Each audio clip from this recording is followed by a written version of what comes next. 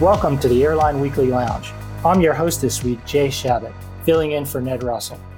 Today I'll be speaking with Brian Summers, formerly of Skift and now of the Airline Observer, about developments in the U.S. airline industry, as well as a unique airline in the Philippines.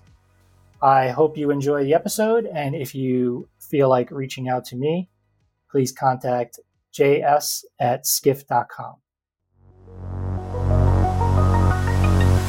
Good morning, good afternoon, or good evening, everyone, wherever in the world you might be.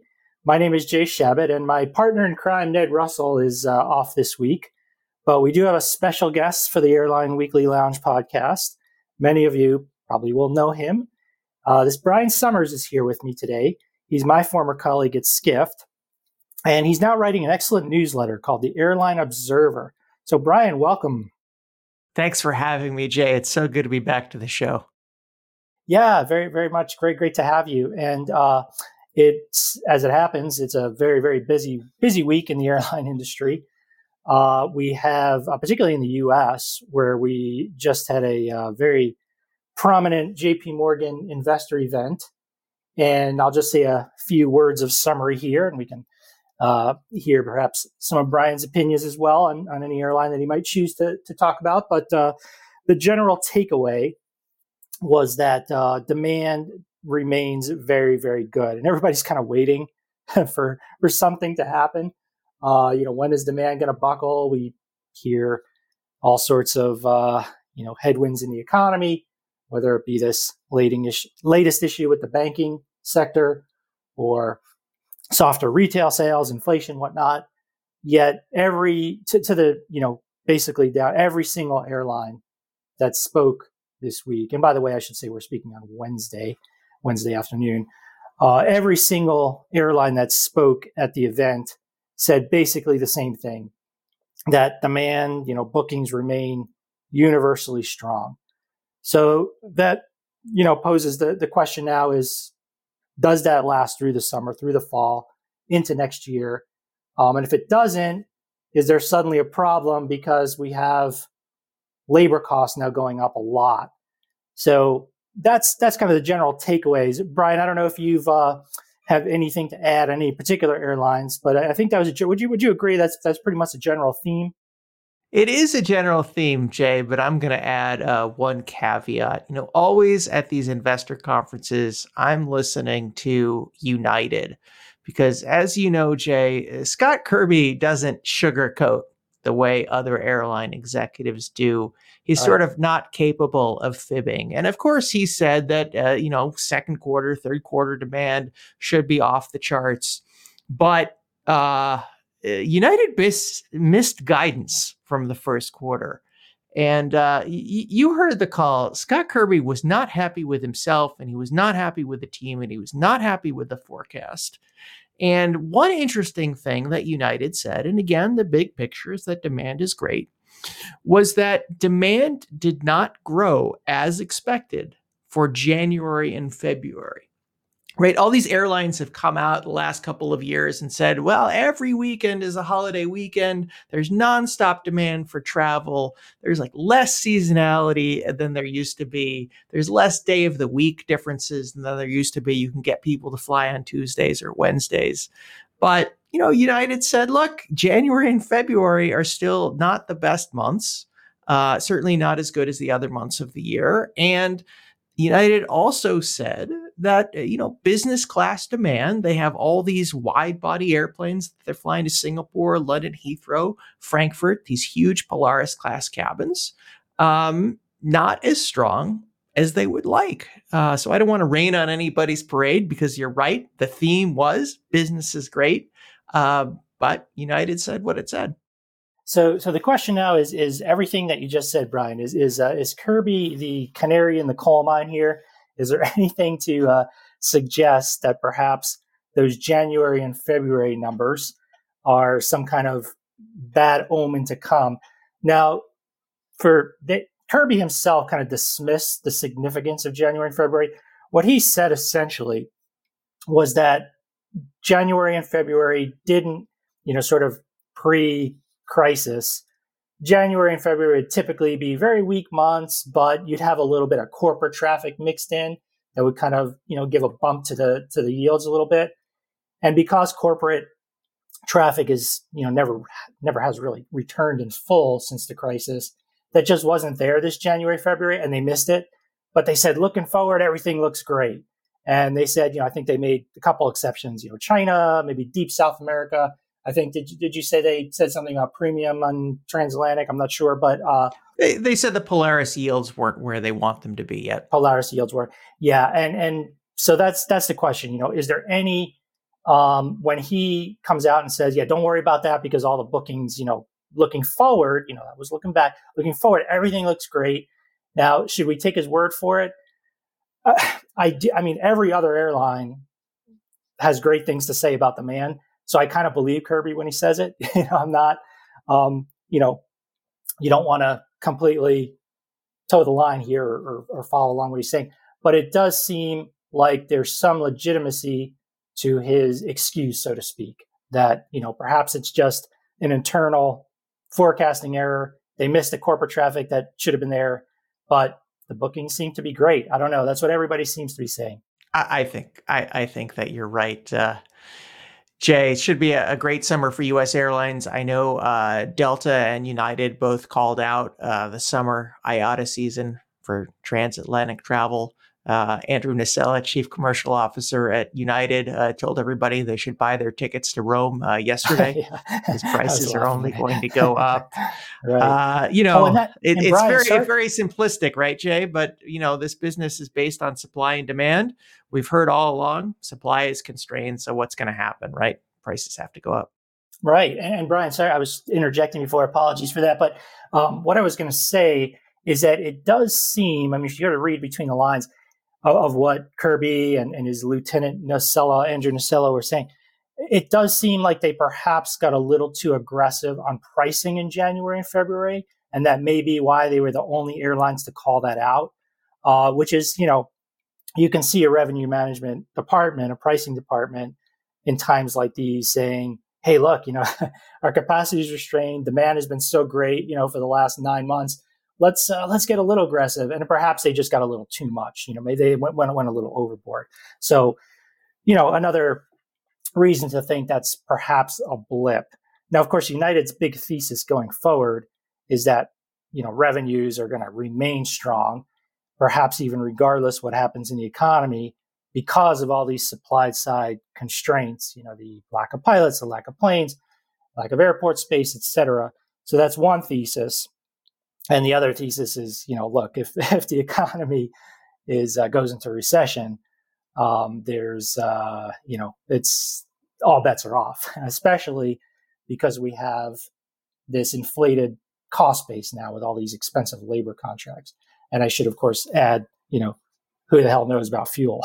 Nobody knows about what's going on there. Unfortunately, you have to pay these pilots, right, Jay? Yeah, you do. And, they certainly, they're taking advantage of their favorable bargaining position right now. And it is interesting, you wonder. So I think there's a couple airlines left that have not reached new agreements. Delta has, Alaska has, Spirit. So United is one of them. American, I think Southwest, maybe Allegiant have not. You do kind of wonder with all this, these economic storms in the air, you wonder if perhaps they might want to wait a little bit and maybe have more negotiating leverage in 6 months from now. But, I think that's probably unlikely. I think they probably will do deals. Delta did their deals and, the pilots and the rest of the industry kind of want the same thing. So, but anyway, something to think about. Yes, I think pilots want their deals immediately, right? I think so.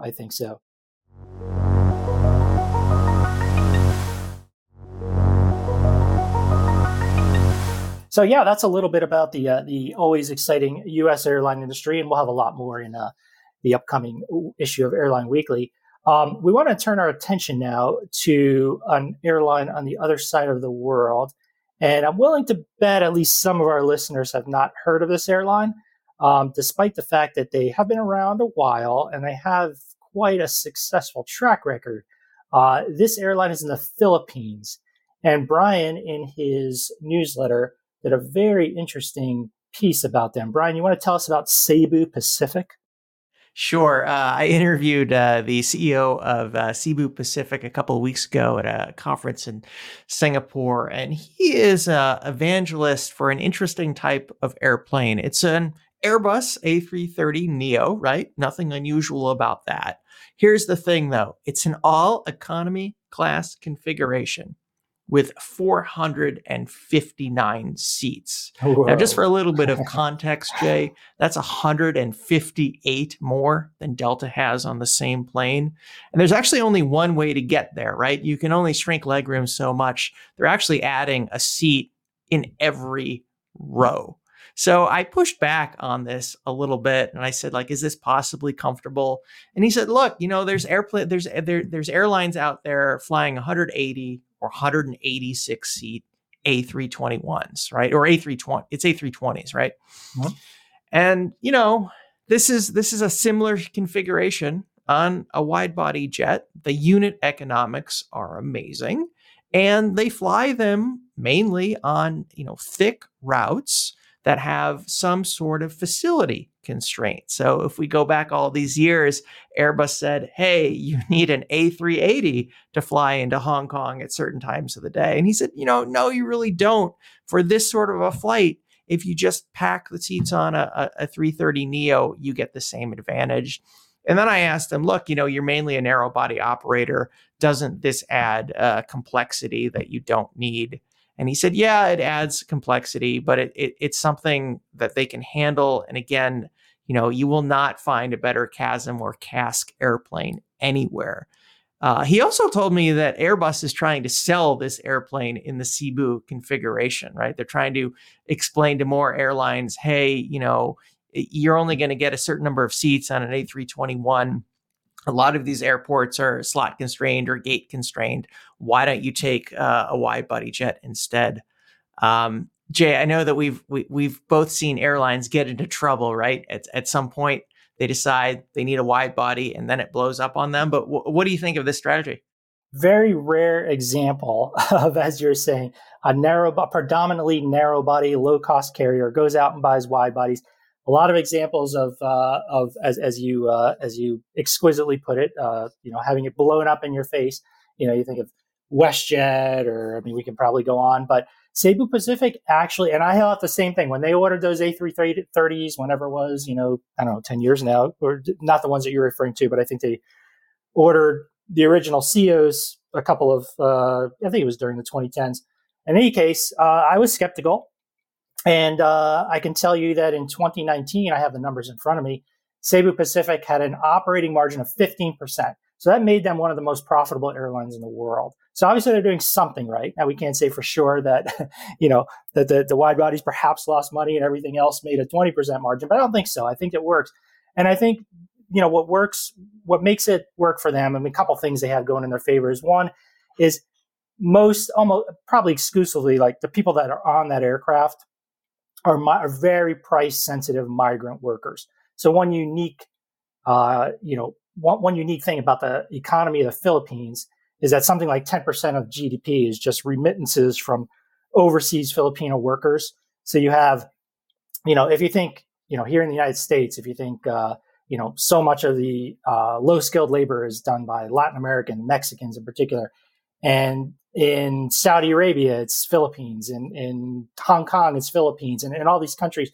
So you have this diaspora of price sensitive Filipino workers. So they appreciate the low cost, I'm sure. And I guess it just works for them. So it's interesting that you say that. Cebu's CEO told me that this airplane is really designed for 3 to 5 hour stage lengths. It works pretty well to constrained airports in Japan and Hong Kong and Singapore. But there's one outlier. They are flying it more than 9 hours to Dubai. I saw said, that in your article. exactly what you just said. There's a lot of Filipinos that are working abroad. They want the absolute lowest seat cost, and they don't mind the airplane. Yeah. And it is, that's something that's a little bit unique to Asia as well, is that you have a lot of wide body aircraft flying short stage lengths. Now, usually airline economics dictate against that. But in this case, when you when you have slot constrained airports like Manila is, and you just have so many seats on the aircraft, you can make the economics work, or at least they seem to be doing so. The other thing kind of going in their favor too is that they compete against Philippine Airlines, which has really, not a very stellar record of success and quality over the years. I hope I'm not being too uncharitable here, but they're not competing directly with Singapore Airlines. I believe their number one foreign market is Hong Kong. There's just a lot of Philippine workers there. So they just have a lot of opportunities. I think I don't know if this was in your article, Brian, but I believe they're pretty big in cargo as well. Yeah, I think that they are. Yeah. So it's quite a unique business model they've kind of carved out for themselves. I know AirAsia has tried to make a go of it in the Philippine market. And I don't know, I think they started to turn things right there kind of late in 2019, but they don't have a really good record there. The AirAsia story is really success in Malaysia and Thailand and nowhere else. So Cebu Pacific is, they're doing their thing. And, 2019, they had a great year. I don't think we have any data yet for Q4 on them, but we'll be watching closely. I just want to point out one more thing, Jay. You were right to be skeptical a decade ago when they committed to the A330s, because the original plan was not to do this, pack them with seats and fly them on relatively short stage lengths. The original plan was to be a low-cost, long-haul carrier. And if you remember, they said that they were going to fly to Honolulu. And at some point, management changed and said, you know what, low-cost, long-haul isn't a slam dunk. Let's focus on what we know best. So my original skepticism is vindicated. It is. Very good. Very good. Yes, Brian. Well, anything to add about Cebu? Quite an interesting airline. No, it is a very interesting airline, and I hope to take the CEO up on his offer to fly the airplane, because I did poke fun at the configuration and said maybe I couldn't handle it, but he said it's more comfortable than I would think. So we'll see if he's right. Okay, I'm not sure that you. I hope you're. I don't know if you want your wish to come true in this case, but but it would be an experience, that's for sure. Well, thank you very much, Brian, for your time. I'm sure we will be reading many more interesting stories in the Airline Observer. Did you want to tell our listeners where they can find the newsletter? Sure. The website is theairlineobserver.com. We'd love to have some new subscriptions. I have both a free and subscription offer. Okay, Brian, thank you very much. And thanks to all of you listening. And we'll see you next week. Thank you, Jay.